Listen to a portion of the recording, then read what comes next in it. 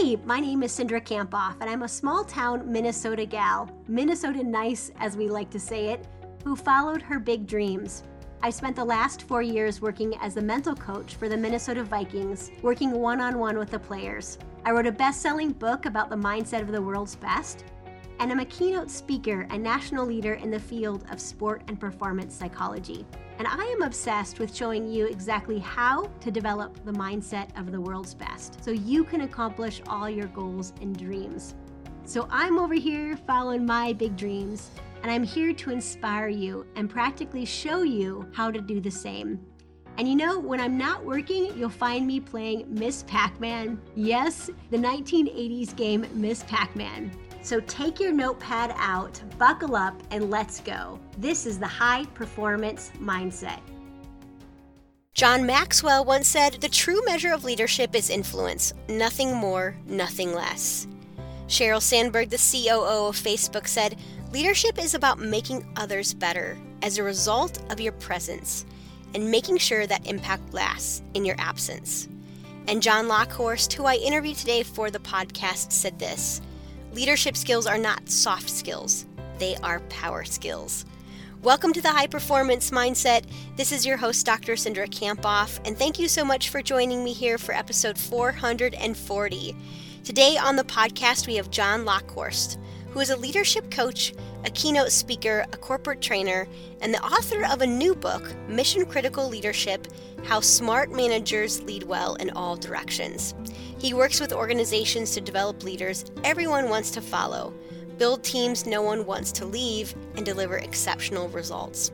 Before launching his consulting company, John enjoyed a 30-plus year career as a CPA, CFO, and organizational leader. He has a master's in organizational leadership and is recognized by the International Coach Federation as an associate certified coach.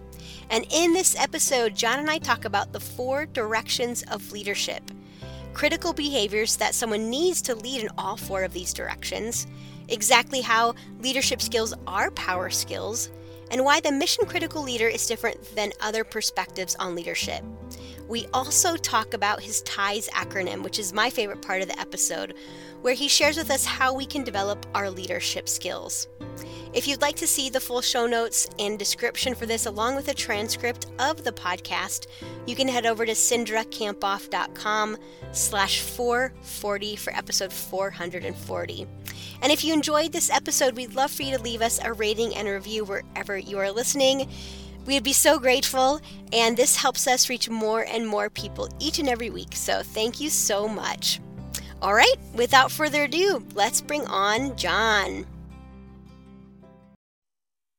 I'm so excited to have John Lockhorst today on the High Performance Mindset podcast. John, how are you doing? I am doing great. It is a beautiful day, and it would be a great day to be out playing hooky, but the next best thing is to be here together with you. That's perfect. I completely agree. It's a gorgeous day out today here in Minnesota. And John, as we get started, I'd love to hear, just tell us a little bit about your passion and what you're doing right now. Sure. Interestingly enough, I come from an accounting background, which people don't always associate with leadership development and all of that. But I spent 18 years in public accounting, shifted into about 15 years in the nonprofit sector. And so I've seen a lot of different views of leadership, and all throughout that have had this passion and interest about leadership. And what is it that makes some leaders really thrive and are effective? What is it that makes them, create these teams that no one wants to leave, everyone wants to be a part of? So I trace a lot of that back, even back to when I was in middle school and high school, just having that mindset about leadership. And so that passion, that interest has really followed me through my entire career. And about, I suppose it's 6 or 7 years ago, decided to make that the last season of my career, as I like to call it, and to shift into working full-time with leaders and organizations to develop better leaders and better teams. Yeah, and that's how we know each other, is through the speaking circuit and as keynote speakers and trainers. So I'm curious, what made you decide to make the shift of, all right, full-time into helping organizations and leaders be their best? I think part of it is what I was seeing coming from a finance background myself, recognizing that oftentimes people who have that highly technical background, they get promoted and they advance and they build businesses often based on those technical skills, and yet often lack the soft skills, if you want to call them that, or as one of my colleagues likes to say, since the soft skills tends to draw the eye roll, let's call them power skills instead. Oh, I like it. Because that's really what makes you effective as a leader, as a business owner, and as an entrepreneur. It's those power skills, the people skills, the communication, the leadership that goes along with that. And so as I recognized that, I saw an opportunity from my finance background, understanding that mindset and that perspective to jump into that area. And so, today, that's one of the areas that I do a lot of work in, is with people in the financial services world, and then healthcare is the other area. And similarities there, because those are individuals who also come from highly technical backgrounds, don't always understand the leadership side or the business side of what they're doing. Yeah, and John, very few people, get intensive training on leadership. And I'm thinking about when we're in college, we're maybe studying the industry that we're working in, right? Like finance, and very few opportunities to really learn about these principles. And I like what you said about power skills, not soft skills, they give you power. As we kind of dive into your book, Mission Critical Leadership, I'm just curious about, what do you kind of see the best leaders do? If you can give us kind of like a high level picture there first. Yeah, and I think this is very pertinent in the environment that we're in today, Cindra, because, there's this tremendous labor shortage out there. And you can see that in virtually every industry. There's help wanted signs out when it comes to retail and restaurants. But even in the professional world, there are a lot of job openings. And so if you really want to retain your best people and develop your best people, I think the first place is to think about, how do you really engage your people? And when I say your people, this will tie into some of the paradigm of leadership that comes out of the book, but it's not just the people you supervise, it's also your colleagues and your superiors, the entire community or network that you work within. Doesn't even have to be people within the same organization. I think that ability to engage others in the pursuit of whatever that mission is going to be the differentiator in terms of successful leadership. Absolutely. So tell us about mission critical leadership, and what makes that different than maybe other concepts of leadership or perspectives on leadership. There are a lot of definitions out there for leadership, and there's so many books, so many resources. I think at one point I did a search on Amazon with the word leadership, and it was like 60,000, 70,000 different resources that popped up. So there are just tons of definitions, tons of models for leadership. What I found is that most of them focus on leadership in a singular direction in the organizational hierarchy. They're really about downstream on the organizational chart. It's how to be a good boss to the people that you supervise or that you lead. And don't get me wrong, that's very important. It's crucial to be a good boss. But if that's all you see in terms of your perspective on leadership, I think you really have an incomplete view. Because the book, as the subtitle would indicate, the best leaders know how to not just lead downstream to their direct reports or their team members, they're also able to lead up to their superiors. They lead across among their peers. And of course, all leadership really starts with self-leadership. If you can't lead yourself well, it's going to be really hard for you to lead others well.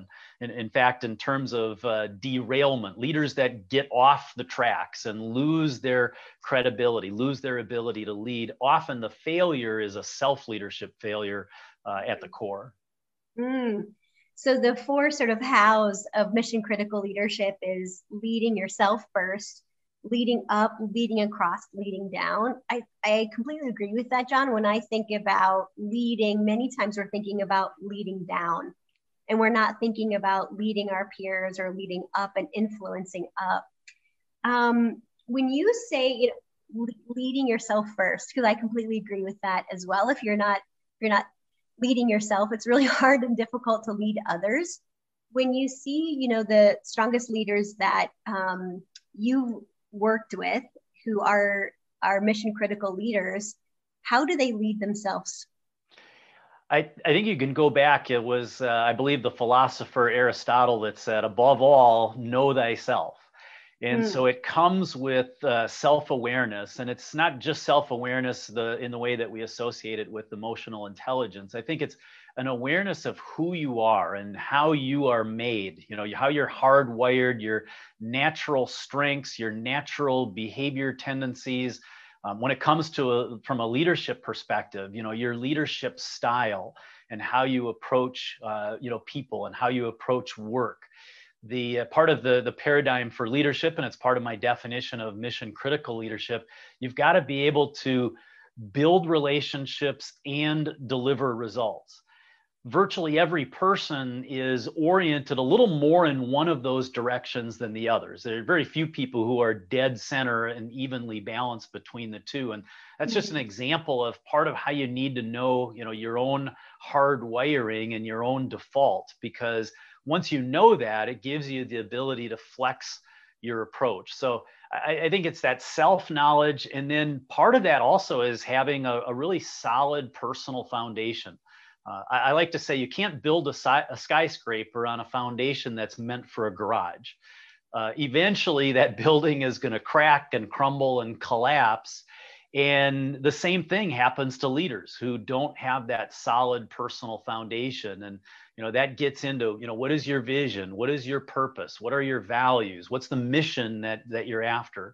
And so when you have that strong sense of self, it gives you the ability then to lead yourself. So, the direction that you need to go, moving toward your vision and mission. And then from that, you can lead others at the same time. Yeah, excellent. My husband and I, who's a school principal, elementary school principal, we were talking last week, and we were like, the older we get, the more we realize we have so much more to learn about ourselves, and it's like, we're still learning and growing, and you'd think that, I don't know, that stops. But I think if that stops, then you really aren't growing into who you could become. And I just think there's always more, like peeling back the layers, the onions of like who you are at your core. Yeah, absolutely. I think that's a perfect example, peeling back the layers of the onion, because you can continue to go deeper and deeper. And it's been really interesting in my coaching work. I use an assessment tool that provides some of those insights. We don't often step back as leaders, especially, leaders and high performers are used to go, go, go. Exactly. And, there's that goal to achieve, there's that bar to climb over. And so the assessment tools that are out there are great. I call them guided self-discovery. It's like a guided tour of who you are. And it's always fun for me as a coach in that coaching work and that training work to see people who realize they get those insights and they're, oh, now I see why sometimes I get in my own way. My biggest barrier to my success is me. Yes. And now that I understand this about myself, I've got some better ways to navigate that and to be a better leader. Yeah. And I think coaching is one of the best ways to learn more about yourself. I've had my own coach for, 7 or 8 years, and continuing to grow in my self-awareness, but also feel like I know myself a lot better than when I started, before starting with her. So your definition of mission critical leadership, building relationships and delivering results, why do you think both of those are really important? Like I said, Cinder, before, I think that most people lean more in one direction or the other. And some people lean very heavily. And I'll just use myself as an example, because the assessment that I referred to, which comes from a group called Right Path Resources, that's one of the aspects that they measure. And so I wasn't surprised by this, but when the results came out and I looked at it, what it says is that I am heavily results oriented. I don't just lean a little bit in that direction. Okay. I lean a lot in that direction.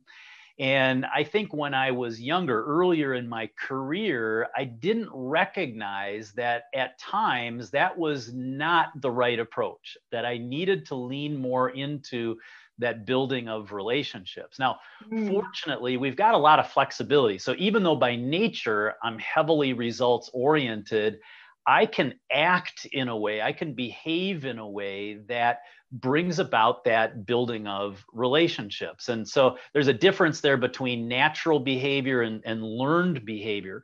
Over time, the more you practice that learned behavior, the more natural it becomes. So, if I take my career over the last 30 years into account, I can see how I've learned how to build those relationships to where it becomes more natural. But, if there's a time pressure, if there's stress, you tend to go into that default mode much more quickly. And so, if you're heavily leaning toward the results, you might accomplish the goal, but you look around and where's your people? Where's your team? The people that you work with, they may still be there physically, but they've checked out somewhere along the way. And right now, burnout is a huge factor. And so you got to be careful that you're not burning out your team, because they're gonna jump ship on you. So, there's some dangers in being too heavily, oriented toward the results side.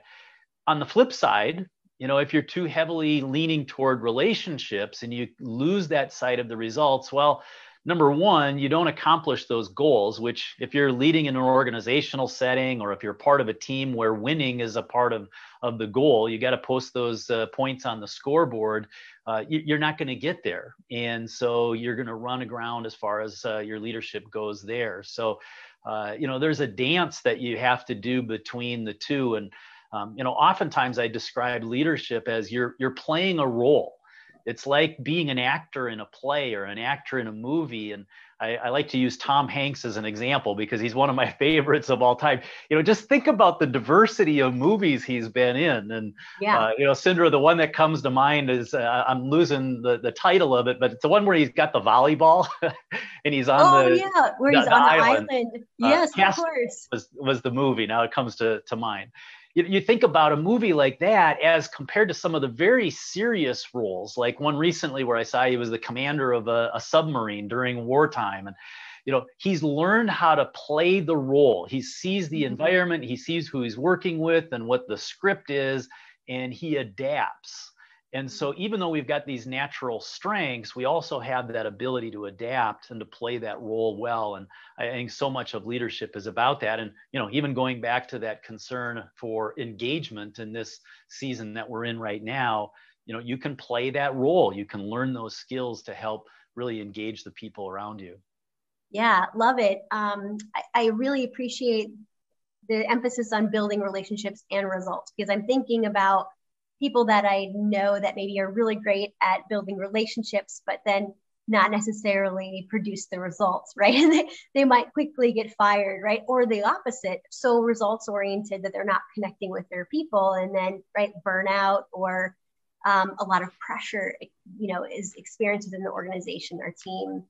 When you think, John, about these 4 hows, right? Leading yourself, leading up, leading across, leading down, which one do you feel like was the most difficult for you, or the one that's, the most difficult for you now? It's probably about the hardest question that you could ask, Sindra, because now it puts me in this mode of having to be, open and honest, not just with the listeners, but also with myself. Yes. And it's interesting because the seeds for the book were planted during a graduate school program. I went and got a master's in organizational leadership. And as part of that, one of the projects that I did was a composite 360-degree evaluation. Yes. And for listeners that may not be familiar with that, that's basically where you go to people who you've worked with in all those directions that we described earlier. It's the teams that you've supervised, as well as the bosses that you've served under, and then peers that you've worked with as well. And you get feedback on what was their experience of your leadership. And there are a number of tools out there for that. And I love those tools because you can segment the ratings based on the category that you're getting those ratings from. And of course, best practice in all of those is that you do your self-evaluation first. So you've got a benchmark on how you viewed yourself and your own leadership, and now you get to compare. Well, when I did that as part of this class project, I was very surprised. It wasn't a huge drop off, but it was enough to be noticeable. My peers overall rated my leadership performance lower than the ratings that came from my direct reports, the teams that I supervised, as well as the bosses who I served under. And it was one of those moments where I went, I wonder why that is. And so I thought back to those different roles, the different organizations that I was in, and even the people that I worked with. And I tried to reflect on, okay, how is it that I ended up with, less, favorable results from those peer groups? And it really required a lot of reflection. And even recently, one of my coaches asked me a question that brought another incident to mind when I failed to lead well peer-to-peer. And I'll just share a quick example of that. Yeah, so great. I was working in the nonprofit world in fundraising, and we were launching a big campaign. And it was a huge priority of our CEO or executive director. And it was going to require a lot of collaboration, a lot of cooperation among different departments, among different team leaders.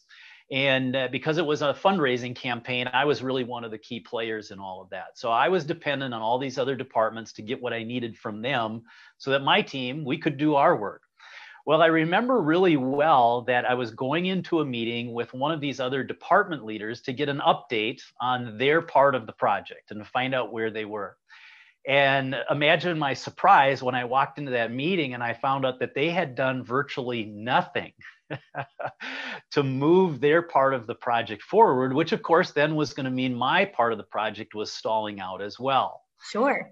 And quite honestly, I almost lost it in that meeting because I was so frustrated and so upset. And now in retrospect, I realized that I very quickly went into role power mode. Now, I didn't have any role power over my peers, which makes that peer-to-peer leadership the most complex form of leadership. If you and I are peers, I can't come in and just bark orders at you because you can turn around and look at me and say, well, John, you're not the boss of me. One of those phrases that got used often in our family growing up with my siblings. And so I couldn't just bark orders at this other department leader, but what I did rely on, I brought the role power of our common boss, our shared boss, our executive director, CEO in, and started, kind of barking with that. And that really wasn't that effective. That wasn't going to get us very far. And it's only been recently in retrospect that I realized I did not bring the influence, I did not build the trust that I needed with that peer leader to help move this project forward, to bring about that collaboration. And so that was just a classic example, I think, of why my ratings from my peers came in, so much different from the other groups that I got those ratings from. What's been interesting, Cindra, is that in my coaching and training work, and even when I'm doing speaking for groups and I have conversations afterwards, I find that that's pretty common. It's not unusual. I'll use a polling question, for example, which of the directions is hardest for you to lead in? And quite often leading peers comes up first. And, when it comes in second, it's usually second to self-leadership, like we said earlier. I've also found that the research bears that out. There's a leadership development group out on the West Coast called Zenger Folkman, and they do a ton of work with 360s, and they've got thousands of them in their database.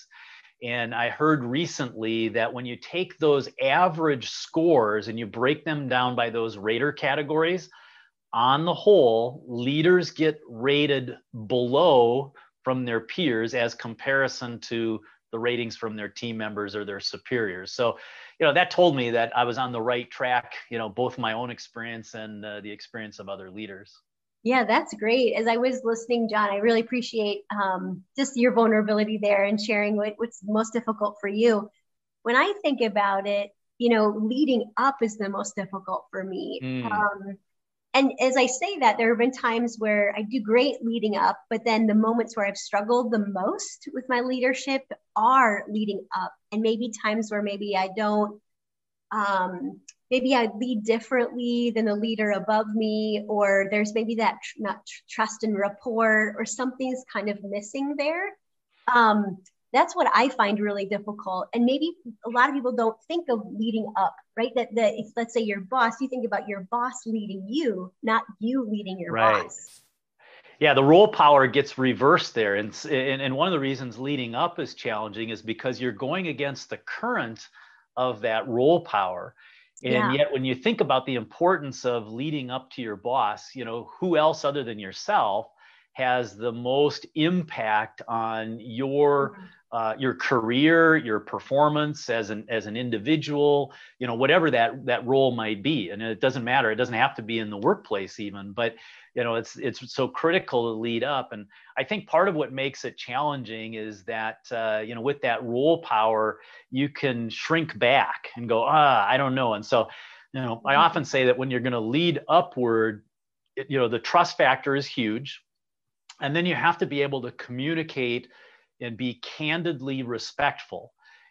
And there's a tendency to err in one direction or the other. You can err in the side of being respectful where you're too deferential and you might hold back. And then there's the other side where if you're not careful, you're going in with guns blazing and you've got your opinion and you're ramped up. And that doesn't always land well either if you're just flat out candid without bringing the respect into it. So I think when you bring those together and approach with that kind of mentality, you've got a much better chance of that upward leadership. That's great. I think of some people that I coach right now who are kind of struggling with giving candid feedback or giving feedback in the moment. Maybe their empathy score is really high. So I like to give the Strength Finder assessments. People learn more about what their strengths are. And sometimes when I find when someone has a really high empathy, that they don't really want to give that tough feedback. So, and you talk about this in the book, the Mission Critical Leadership, is what would you say, for people who do struggle with giving that candid feedback? I think part of it is just recognizing the cost of not giving it. What are the consequences if you hold that back? And I think that feedback, just like this paradigm, can go in all directions. The example that I gave earlier, I needed to give feedback to my peer leader, that other department director. And by failing to give meaningful and timely feedback in that situation, it just really led to that project stalling out and not getting the traction that we needed. And so in all those directions, I think if you don't provide that feedback, there are some consequences to that. And when you come to grips with, okay, if I don't do this, what am I going to lose? What is my team going to lose? What is my boss or my coach going to lose in this? And then, ultimately going, all right, now that should help me to take that risk and see this is for the best of everybody. And as long as I have the best interests in mind, I'm not using this as a tool for punishment, or I'm not using feedback as a vindictive way. I can make this really productive and for the good of everybody. Yeah, we're motivated by both pain and pleasure. And so it's like the pleasure of when I do this, how it'll make me feel. And when I accomplish this goal, how great it will be. But also, what's the consequences if I don't go for it, right? So I really appreciated what you said is like, what's the consequences if you do hold back? And maybe the consequences on the person's development or the organization as a whole or the culture, all of those things are really powerful. When you think about all of these 4 hows, like leading yourself, leading up, leading across, leading down, what do you think, John, are the really crucial behaviors that help someone lead in all of these directions?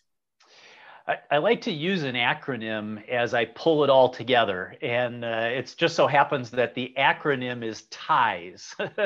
So what ties it all together? And there are words that start with the letters T, I, E, and S. And it's in a little different order than what it shows up in the book, and each of them associates with one of the 4 directions. Now, they all overlap. They all have an impact, and they're all important for all of the directions, but I highlight them a little differently for each of those. So when it comes to leading upward, as you mentioned earlier, Cindra, it's about building trust. So that trust word, the T, how do you build unwavering trust with your boss? What does it take to do that? And that's often a question that I raise in training and coaching with people. When it comes to leading among your peers, I find that the key behavior starts with the letter I, influence, because you don't have the role power to rely on. You've got to rely on influence. And how do I build those relationships of influence where, let's say it's you and I working together, and you want to collaborate with me, or you want to cooperate, you want to support me, and I want to support you, because ultimately it's us working together for the good of the team, the good of the organization. So the I is for influence. The E is the word that I used earlier, engagement. And I think that's critical in all directions, but it's especially true when you're leading your team. How can you engage them in a meaningful way in their work to where they want to be there, they want to contribute, they'll go the extra mile, they'll speak well of you, your team, your organization. And they're really plugged in then at that point. You've got a much better chance of retaining those people and developing them if they're highly engaged. And then the S at the end is self-awareness. It's that self-awareness about your own strengths, your own struggles, the leadership style that you bring to the table. Awesome. Love the acronym. So TIES, TIES, trust, influence, engagement, and self-awareness. Let's take the first one, John. And I'm curious, when you think about developing this kind of unwavering trust, like you said, with your peers, but you said especially when you're leading up, tell us how we do that. There's a little bit of a contrast in there, if you will, or maybe a juxtaposition. And I think high achievers, high performers, you want to set that bar high. You've got these big goals. You want to hit the home run. Since we're in baseball season, we can use that as the analogy, because if we hit the home run, we're going to impress our boss, and we're going to impress our superiors. And, that's true. That's good. But what we know from baseball is that the players that hit the most home runs also tend to do what the most? They strike out a lot. Oh, yeah. And they often strike out far more than they hit the home runs. And so there's a tension there. And so I like to say that, it's great to hit a home run. It's great to hit a triple once in a while, but just consistently hitting those singles and doubles, that faithful performance over time, showing up, putting in the effort, making things happen, bringing a good attitude. I think that's going to get you noticed. I think taking initiative is another part of that, where your boss or your coach can see that you're not just relying on somebody else to drive you to do what you need to do. You've got that self-motivation, that self-discipline. You're taking that initiative to make things happen. And I think when you start to develop that trust, and your boss feels like, okay, it doesn't matter what I throw at John, he's going to follow through. And if he can't do it, he's going to be honest with me, and we can renegotiate and all that. But it's really what puts you in the position of being that go-to player. Yeah, love it. What else would you tell us about influence or engagement or self-awareness, and how we can develop those that maybe we haven't talked about? Yeah, I think engagement and influence are both built by relationship and developing that relationship at a more personal level. And I think fortunately in the workplace now, we understand that it does not have to be completely arm's length. I think, for years in the workplace, it was much more transactional, it was much more arm's length. And yet we spend so much time in the workplace. And, I know recently it's been more via, this kind of mode by Zoom than it has been in person, but still, you spend a lot of time with your colleagues and with your coworkers. And when you can get to know people at a personal level in an appropriate way, they start to see that you've got an interest in them beyond just the work that they perform, beyond just the production. And so I think that's really important. No one wants to just be seen as a cog in the wheel, part of the machinery. They want to be known as people who have, real dreams and struggles and challenges of their own. And so as you get to know people at a more personal level, they start to see that you've got their best interests in mind. And I think of a training session that I was in yesterday where, that came up, how do you build those relationships? How do you get to know people? And, one of the great ways is if you know that colleague, if you know that team member is a parent, well, virtually everybody enjoys talking about their kids, right?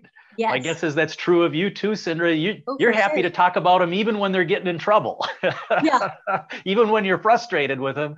Parents love to talk about their kids. And just a little hint for the listeners, I happen to be a grandparent, and I love talking about my grandkids even more. So, you find things like that you can relate to. And, just think about how much it means if you have a colleague that knows that one of your kids is, we'll just say playing soccer. And, they check in, there's a conversation and they say, hey, Cindra, I know one of your kids is playing soccer right now. How's the season going? And how much even better yet, if they know, your kid's name and they use their name in that, you get this sense that, whether it's my boss or a colleague, one of my team members, there's a connection that develops there that helps you to build that influence and engagement. That's so true, John. And I, a few years ago, I went to interview for an NFL job as working with this team doing mental training. And I, during a normal day interview, you have all these different meetings. And I sat down with the head coach and I had 45 minutes with him. And for 30 minutes, he asked me about my family and about me as a person. And I left there thinking, I want to work for him. Yeah, you'd run through a brick wall for somebody like that. Absolutely. And, and then it was 15 minutes about what I could do and the results I could deliver. But it was really fascinating how I've never experienced that before in my life. You think about a traditional interview, it's more like, kind of what can you do for us? But it was more like, tell me about your kids and, and what do you enjoy? And I instantly felt this connection. And it made me think a lot about kind of this, this relationship orientation or relationship focused leadership and how, yeah, you're right. I would run through a brick wall for that guy. Well, and you'll never forget that, No, and it's so true. People, they don't forget how you made them feel as their leader or as their teammate. They may forget a lot of the conversations or the work that got done, the wins on the scoreboard. They may forget a lot of that. And there'll be trophies on the trophy case or plaques on the wall to remind you of that. But right. You remember those people who made you feel like you were really important, that you were really significant, and that, your contribution to the team was significant. Yeah. And even those people who you maybe start a conversation with, how's your family? Instead of, did you meet that deadline? Right, exactly. Well, John, I really enjoyed talking with you. You should grab John's book. I got it right here. Mission Critical Leadership, How Smart Managers Lead Well in All Directions. Tell us where we can find this, John. Yeah, I think the best approach, you can certainly go to Amazon and other online booksellers to get the book. If you want to learn more, if you go to the website missioncriticalleadership.com, now that's a long word, no punctuation or anything, but other than the .com. So missioncriticalleadership.com, and Cindra, I think that'll be in the show notes as well. You can go to that page, go down a third of the way down the page, and you'll see an orange button where you can download a sample chapter from the book. You don't have to put in your email address, no strings attached. It's just a way for you to check it out. And if you like it, you can follow up on that. And then if you go down a little further on that page, you'll see a second orange button, and that's the button where you can contact me. So if you were interested in exploring the companion training experience that goes along with the book, I do a private label leadership academy, or you just want to talk about leadership. I love conversations about leadership. I invite them all the time. And, whether that leads to anything formal or not, even those informal conversations, I think are a great way for us to have that mutual learning. That's wonderful. And so missioncriticalleadership.com. Where else can we follow you on social media or anything like that so we can keep up on what you're doing, John? Yeah, I try to maintain a fairly active presence on LinkedIn. That's my social media platform of choice. And so you can just look me up by name, and it's John, Jon. Lockhorst is Lokhorst. I happen to have two names that are easily misspelled. So Jon for John, and Lockhorst is no C. It's Lokhorst. And so if you find me on LinkedIn, I'll gladly accept your connection. And I curate a lot of content from others in the field, but publish some of my own content there as well. Oh, wonderful. So here's what I took from our interview today as we I can summarize and then we'll wrap up. I love at the beginning how you talked about leadership as like a power skill, not necessarily a soft skill. I thought that was really awesome. Mission critical leadership is about two things: building relationships, but also delivering results. We talked about 4 hows of mission critical leadership: leading yourself, leading up, leading across, and leading down. And really like your acronym of TIES, these commonalities that people have, behaviors in all 4 of these hows, right? TIES, TIES, trust, influence, engagement, and self-awareness. So John, thanks so much for gifting us with your gifts today. Absolutely. Thanks for the chance to have this conversation with you. And you picked up those points really well, Sindra. Awesome. What final thoughts about leadership or final advice do you have as we wrap up? I think that a big part of leadership development, in whatever context you're leading in, whether it's in the workplace or not, it doesn't matter which sphere we're talking about. It's about continuous improvement. It's that opportunity to continually get better. And even if you just get better by a degree, every day, over time, you're going to develop that. And so I think, creating a development plan for yourself, and there's some guidance in the book on how you can do that, but just, identifying where do you want to learn and grow? Where do you want to get exposure to new opportunities in leadership? And if you continually ask yourself that question, and I know this is part of that high performance mindset that you do a lot of work with, Sindra. It's like, it's continually moving that bar up, and you establish new benchmarks for your performance. And that's true of leadership as well. You get better and better, and eventually you'll become that leader that everyone wants to follow, and you'll build the team that no one wants to leave. And in the process, you and your team are going to deliver those exceptional results. Awesome, John. Thank you so much for joining us today. Absolutely. Thank you. Way to go for finishing another episode of the High Performance Mindset. I'm giving you a virtual fist pump. Holy cow, did that go by way too fast for anyone else? If you want more, remember to subscribe, and you can head over to Dr. Sindra for show notes and to join my exclusive community for high performers, where you get access to videos about mindset each week. So again, you can head over to Dr. Sindra, that's DrCindra.com. See you next week.